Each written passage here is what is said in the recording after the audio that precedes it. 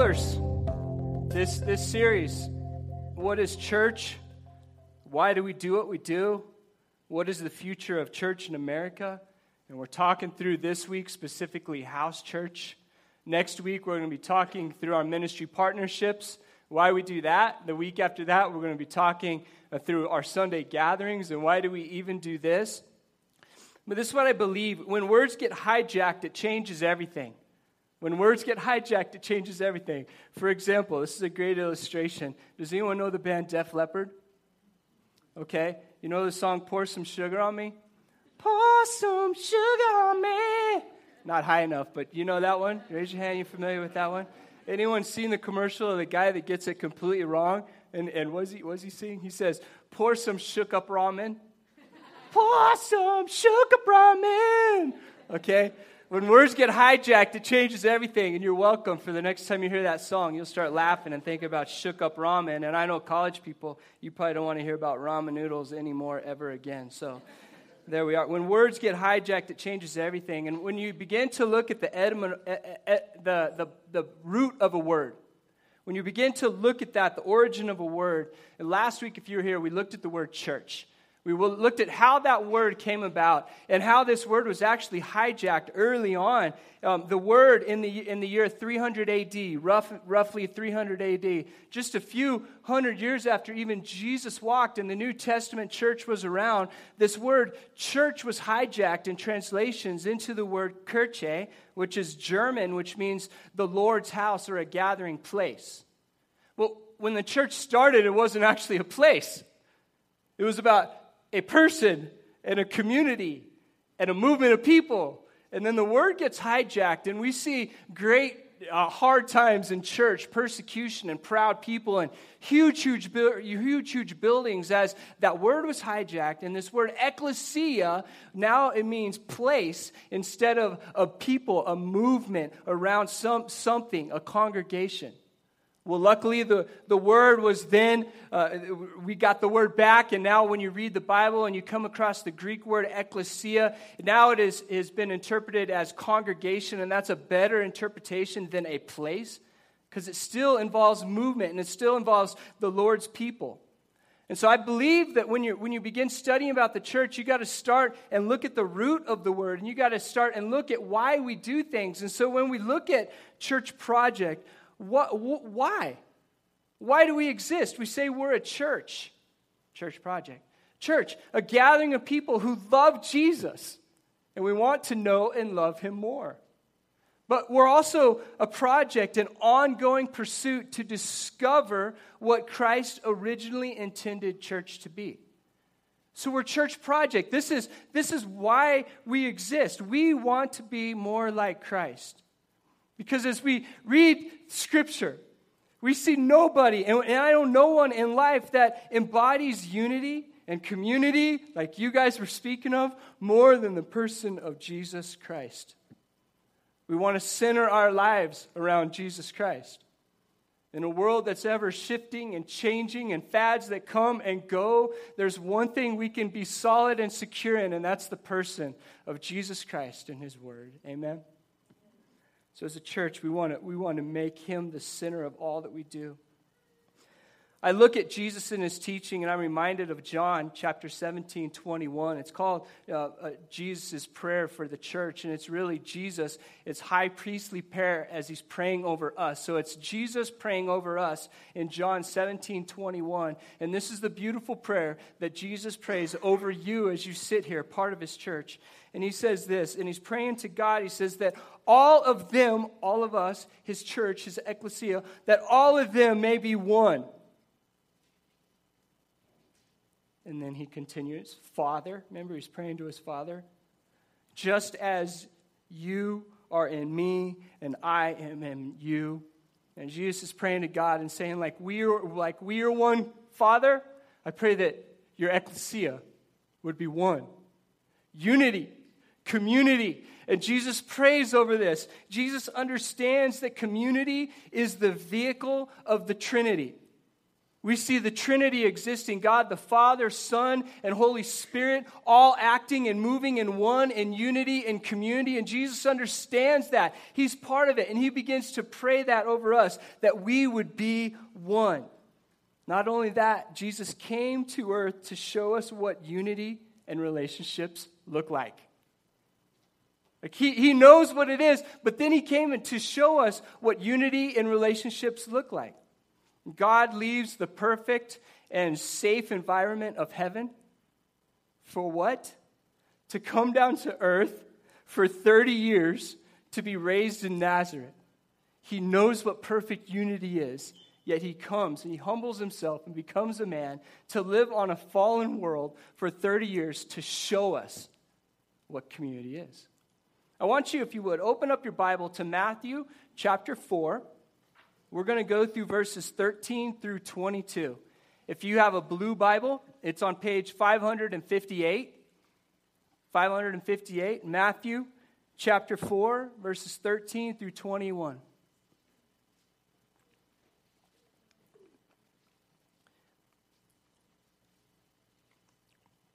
All right, let me read it. Here we go. Matthew 4, starting in verse 13. Leaving Nazareth, and we're talking about Jesus here. So when Jesus left Nazareth, he went and lived in Capernaum, which was by the lake in the area of Zebulun and Naphtali. We'll say that. To fulfill what was said through the prophet Isaiah in verse 15. Land of Zebulun, the land of Naphtali, the way of the sea beyond the Jordan, Galilee of the Gentiles. The people living in darkness have seen a great light. On those living in the land of the shadow of death, a light has dawned. From that time on, Jesus began to preach, repent, for the kingdom of heaven has come near.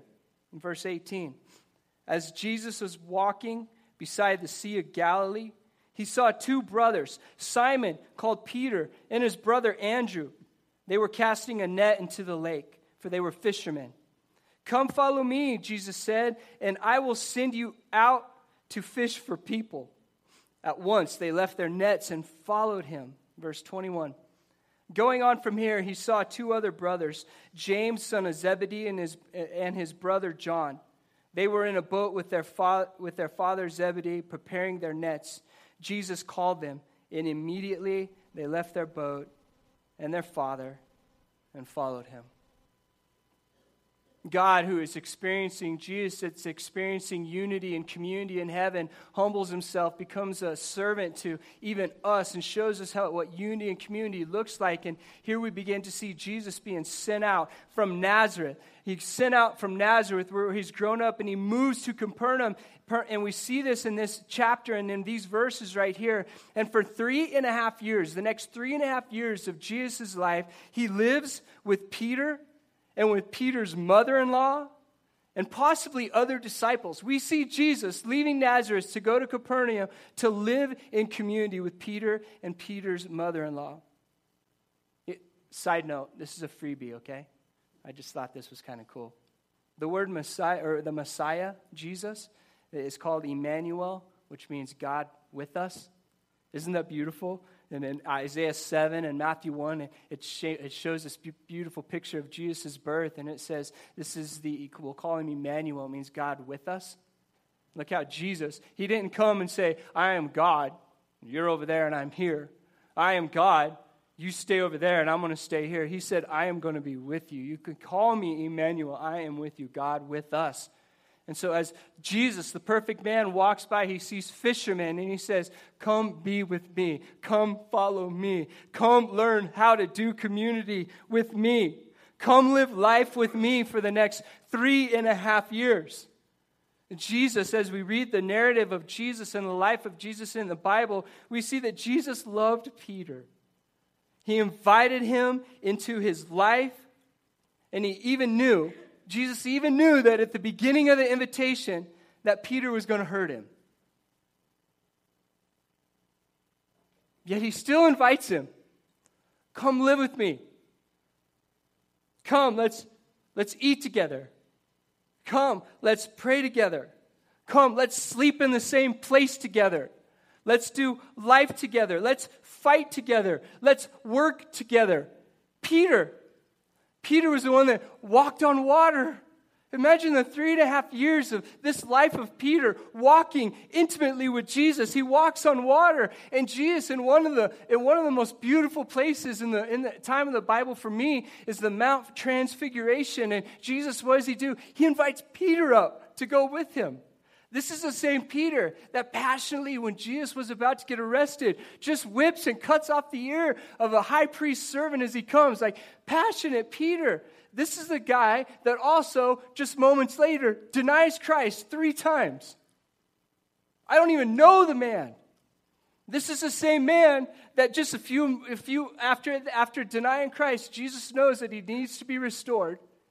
And Jesus returns to find Peter on a beach and says, Peter, though you've denied me, I love you. I want to have breakfast with you. It's about relationship. It's about community. I don't know about you, but if I was God, I think if I'm walking by the boat and I see Peter, I just go, anyone else? That dude's going to betray me. But I'm going to pour all my life into him. And we're going to do life together. The ups and downs, the highs and the lows. The only way Jesus could live out his calling and purpose on earth was to live in community with people. The only way he could teach them about God was by living with them and showing them his Father. Yet many of us say, I don't like living with people because they frustrate me. They drop the ball. They betray me. So we circle up our wagons to live life with just a handful of people that look just like me. I thank God that Jesus didn't do that. I thank God that as he walked by Peter, he recognized it was going to be a painful and a hard relationship, but he was all in. And he was all in because he knew what unity and he knew what community looked like, and he came to earth to usher that into us. Imagine how frustrated Jesus, the perfect God, felt living with broken humans. Man, you're not getting it. Imagine how frustrated he felt. This is the part of my job that I absolutely love. That was super sarcastic. One of the things that I'm called to do as a teacher is to encourage, to teach, to highlight. But one of the things I'm called to do as a pastor and teacher as well is to rebuke. And I have a rebuke for some of us today. It comes with love. It comes from a place of gentleness and hope, knowing that we're all on a journey to do life together. We're all in different places. But I have a rebuke for us. Some of us have given up on community. There's a major problem with that. It's our pride. Our pride. We think maybe we don't need it, or that we can do it better than Jesus did. To put it bluntly, Jesus lived in community in the Trinity. Then he came to earth to live in community. And he put himself in a group of people that did not have it all together. He came to do life with betrayers, gossipers, haters, liars, cheaters. And he did it willingly. Yet some of us say, I don't have the time for that, or I don't want that, or I'm not into that. And we don't want to do it like Jesus did. Some of my darkest times in life that I can think back on, some of my darkest times in life was when I was disconnected from a godly community. I look back and I go, wow, how did I derail so fast? Well, duh. I was disconnected from a godly community. And it's not long before we're disconnected from the godly community that we begin living like the world and looking like everyone else. Church, here's my subtle, lovely rebuke that's not so subtle. We need to be in community together. Jesus modeled it. He did it. He showed it to us. And we know that when we're disconnected from this and when we're disconnected from each other and house churches, it's not long until we look like everyone else and we're in the darkest place we've ever been in our life. We need to do this together. We're a church, part of a movement around a mission, a love message of Jesus Christ, and we need each other to do this. It's amazing to me that we can call ourselves devoted followers of Christ and live life apart from community. We can say, I don't do house church. Yet through our scripture, we see Jesus doing house church. Some will say my schedule doesn't allow me to attend house churches, the times and locations. Okay, I get that. Not everyone can attend the few that we have right now because of schedule and working. Okay, I get that. My question for you then is, well, when do you gather with Christ followers? This doesn't necessarily count. Like, this is a great monologue. But when do you sit with a dialogue with Christ followers? When you intimately involved in relationships through the highest and the lowest, if not part of our structured house church, when do you do it? It's not a matter when I read Scripture of if or should we. It's a matter of are we. And Jesus did it. I would say this. Don't wait for Church Project to get it just right for you until you can attend a house church. Align your life with Christ in this area. It's not up to Church Project to do this for you. As followers of Christ, devoted disciples of Christ, you need to be intimately involved in community. I know there's pain. I know there will be pain. I know you will be betrayed, and I know it will hurt. Some of my deepest hurts come from within the church. But we got to stick to it. Jesus did. Let's look at verse 14 here. Jesus comes, and this way says, to fulfill what was said through the prophet Isaiah. Jesus chose to live with people to fulfill making disciples. He was purposed in doing this. One of the things that makes me sad when I look at Church Project, us specifically, as we're coming up onto 5 years, the bigger we get, the easier it is to just come and sit. To not really be known, not being serious about community. Some of my favorite times of Church Project is thinking back on the early days. And we had an event, I know it was cheesy, but it was cool, called Crepes and Croquet. Is that what we called it? It was cheesy, but I wanted to eat crepes, and so I figured out a way to do it with other people. And it was at our house, just a handful of people. That's all we had. Literally, our Church Project was meeting in our home. Talk about awkward. Like, that's it. There was none of this. And we had an event called Crepes and Croquet, and it was a lot of fun. And I got probably diabetes that day. But I think back to some of my earliest times, and a handful of people intimately around each other, sitting and talking. Some of my favorite times is sitting and talking with you, just with no restriction of time, over a fire pit or whatever it may be, like we're doing life together. As we grow, it's easier just to come in, sit in a dark corner, and disappear. And if that's the only thing you can do right now, I'm so pumped you're here. God loves you. I want to tell you that. Regardless of what you've done, how you've amounted up, or how you failed, or whether you think you're worth it or not, God completely loves you, and He's not giving up on you. So I would say this, don't give up on the church. And if the best you can do is come on Sundays, come on Sundays. But I believe what's going to happen is when you do that, the Word's going to come alive in you. And when it comes alive in you, you're going to want to align your life more like Jesus did, and you're going to find yourself desiring house church, making it a priority to be part of an intimate community like Jesus did. So why house church? I think it's pretty simple, because Jesus did. I really could have made this a short message. I want to fly through some scriptures now together. 1 Thessalonians 2, verse 1. No, 1 Thessalonians 2, verse 14. Only the first half of that verse. For you, brothers and sisters, become imitators of God's church in Judea, which are in Christ Jesus. Why house church? Because we're imitating Jesus. And that's the prayer, is that we would imitate Jesus, just like it says in 1 Thessalonians. The early church gathered by the thousands, and the early church also gathered by the dozens.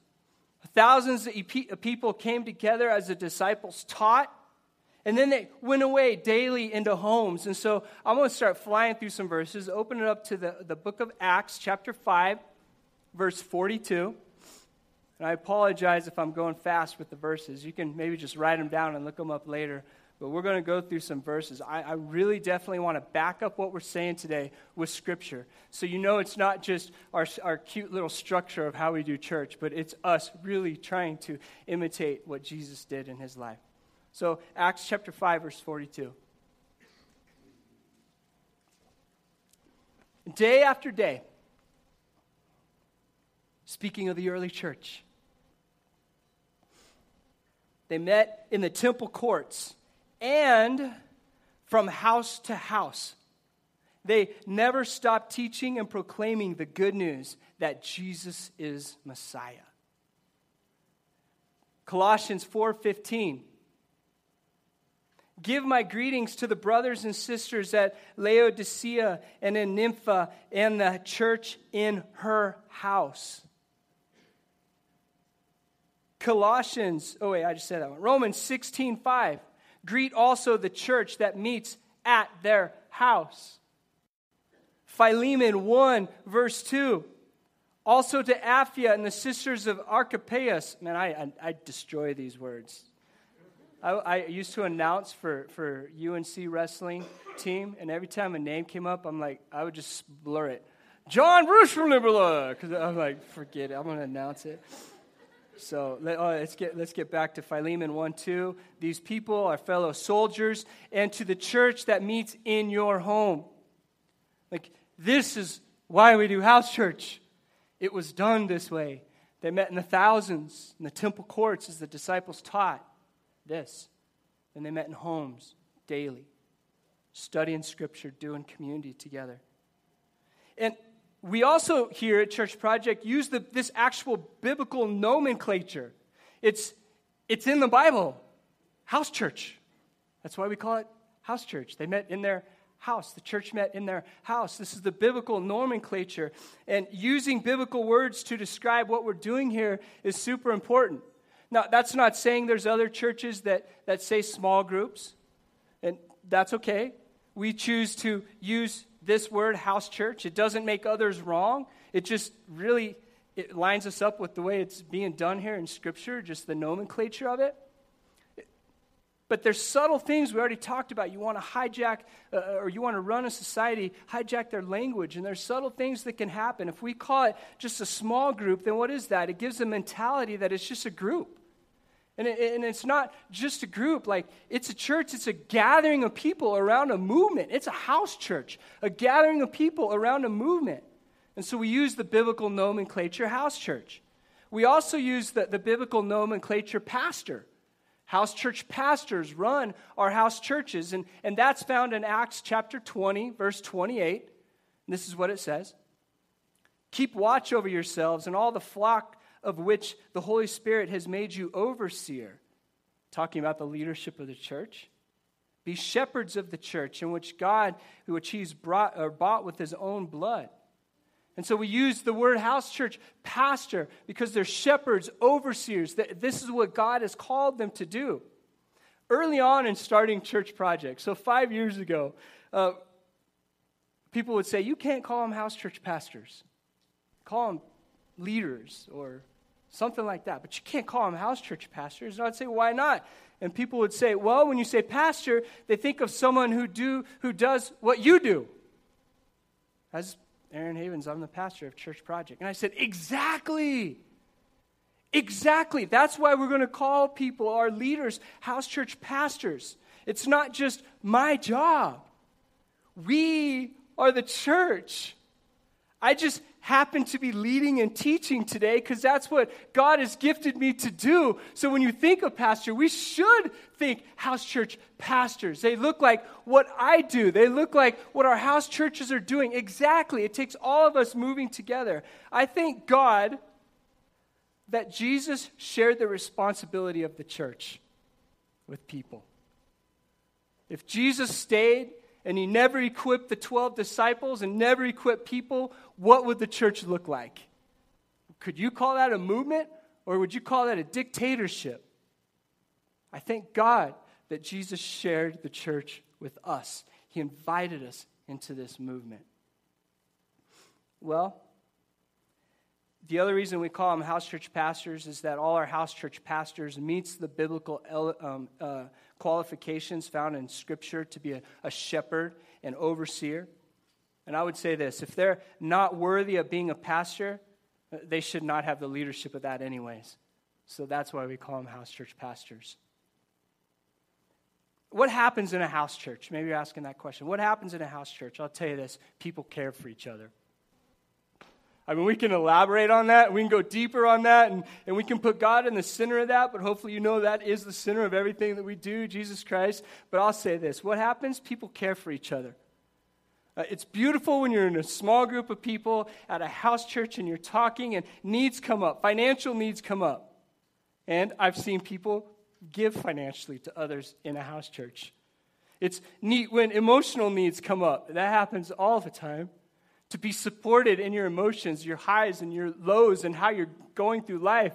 That's important. We're supporting each other. I've actually seen physical things happen as well, and this is my least favorite of all, because I warn you, one of the downsides of being part of a house church is you have to move people.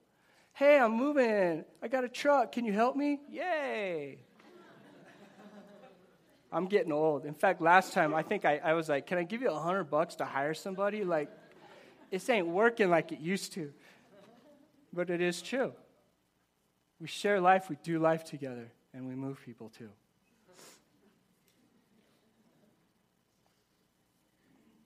When life happens, and when it falls apart, we need people there for us and with us. Sometimes life is really hard. Some of us, we feel like we're on our last thread as we sit here today, right now. What we need to realize, and we can't anticipate when and how it's going to happen, but we need community to make it through this life with us. For the hard things, for the good things. Jesus lived his life to show us the importance of doing life together in house churches and the temple courts and meeting in houses daily. House church is more than friends, it's a family. You can come in here every week and it's possible for people not to know who you are as you sit here.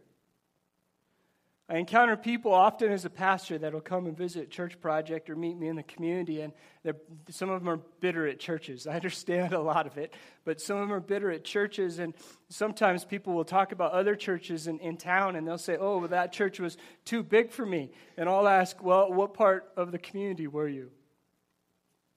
Not really. Well, already at Church Project, if you're not part of a community, you can get bitter at church and say it's too big because you're not known, you're not intimately part of a community here. It's like doing this, it's like going to Chick-fil-A, sitting down and waiting for someone to bring the food. It's just not going to happen. We see it in the Bible. Jesus lived it out. And the question is, church, are we going to align our lives with it? No one's just going to bring you the food. We follow Christ into community, and we tell people to come with us, just like Jesus called the disciples to come with me. Come live life with me. As we follow Christ, we invite people into that community with us.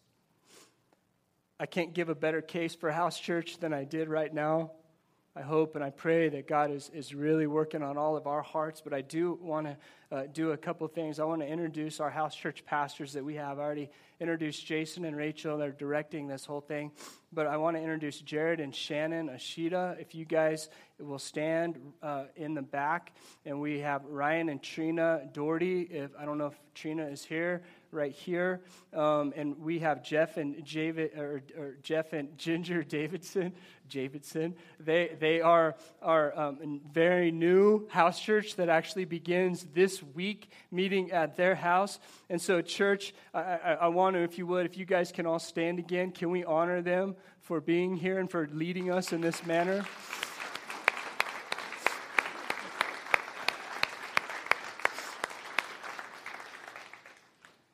Here's the technical part of it. If you're not part of a house church, you can look on our website. It'll tell you when and where you can contact them.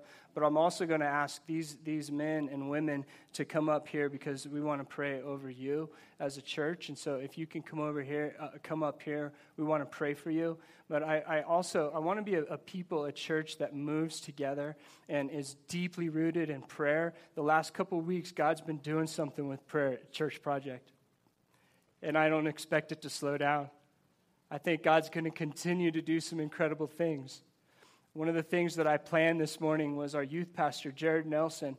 His back is severely hurt right now. And I was going to have him come up and we were going to pray over him. But literally sent me a text saying, I can't even get out of bed this morning. And so I would like us to pray over him as well.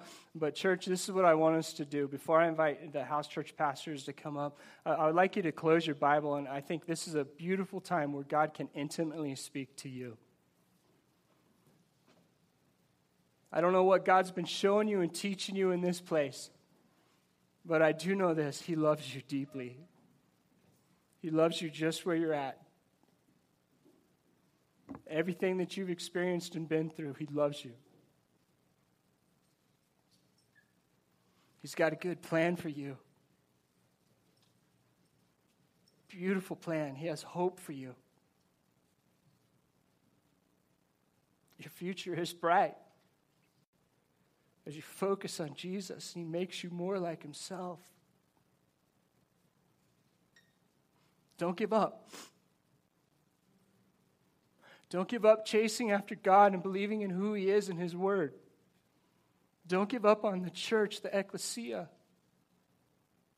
Don't give up on having a soft heart and letting God mold you to be more like Himself. So I'm going to ask us in this place, for each of us, just to spend some quiet time in prayer.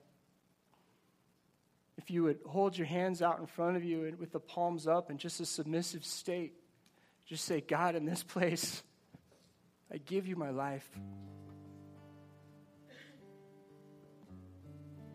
And God, I also receive anything you want to show me.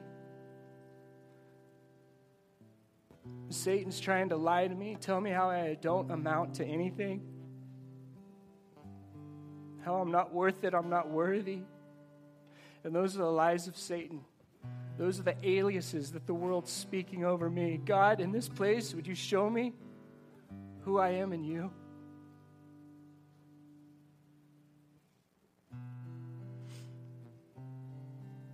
Maybe some of us in this room, we've never given control of our life to Christ. What a beautiful moment that we have the opportunity, even in this morning, maybe for the first time, just to recognize we've been living life on our terms and our way, with pride leading us, almost serving us more than God.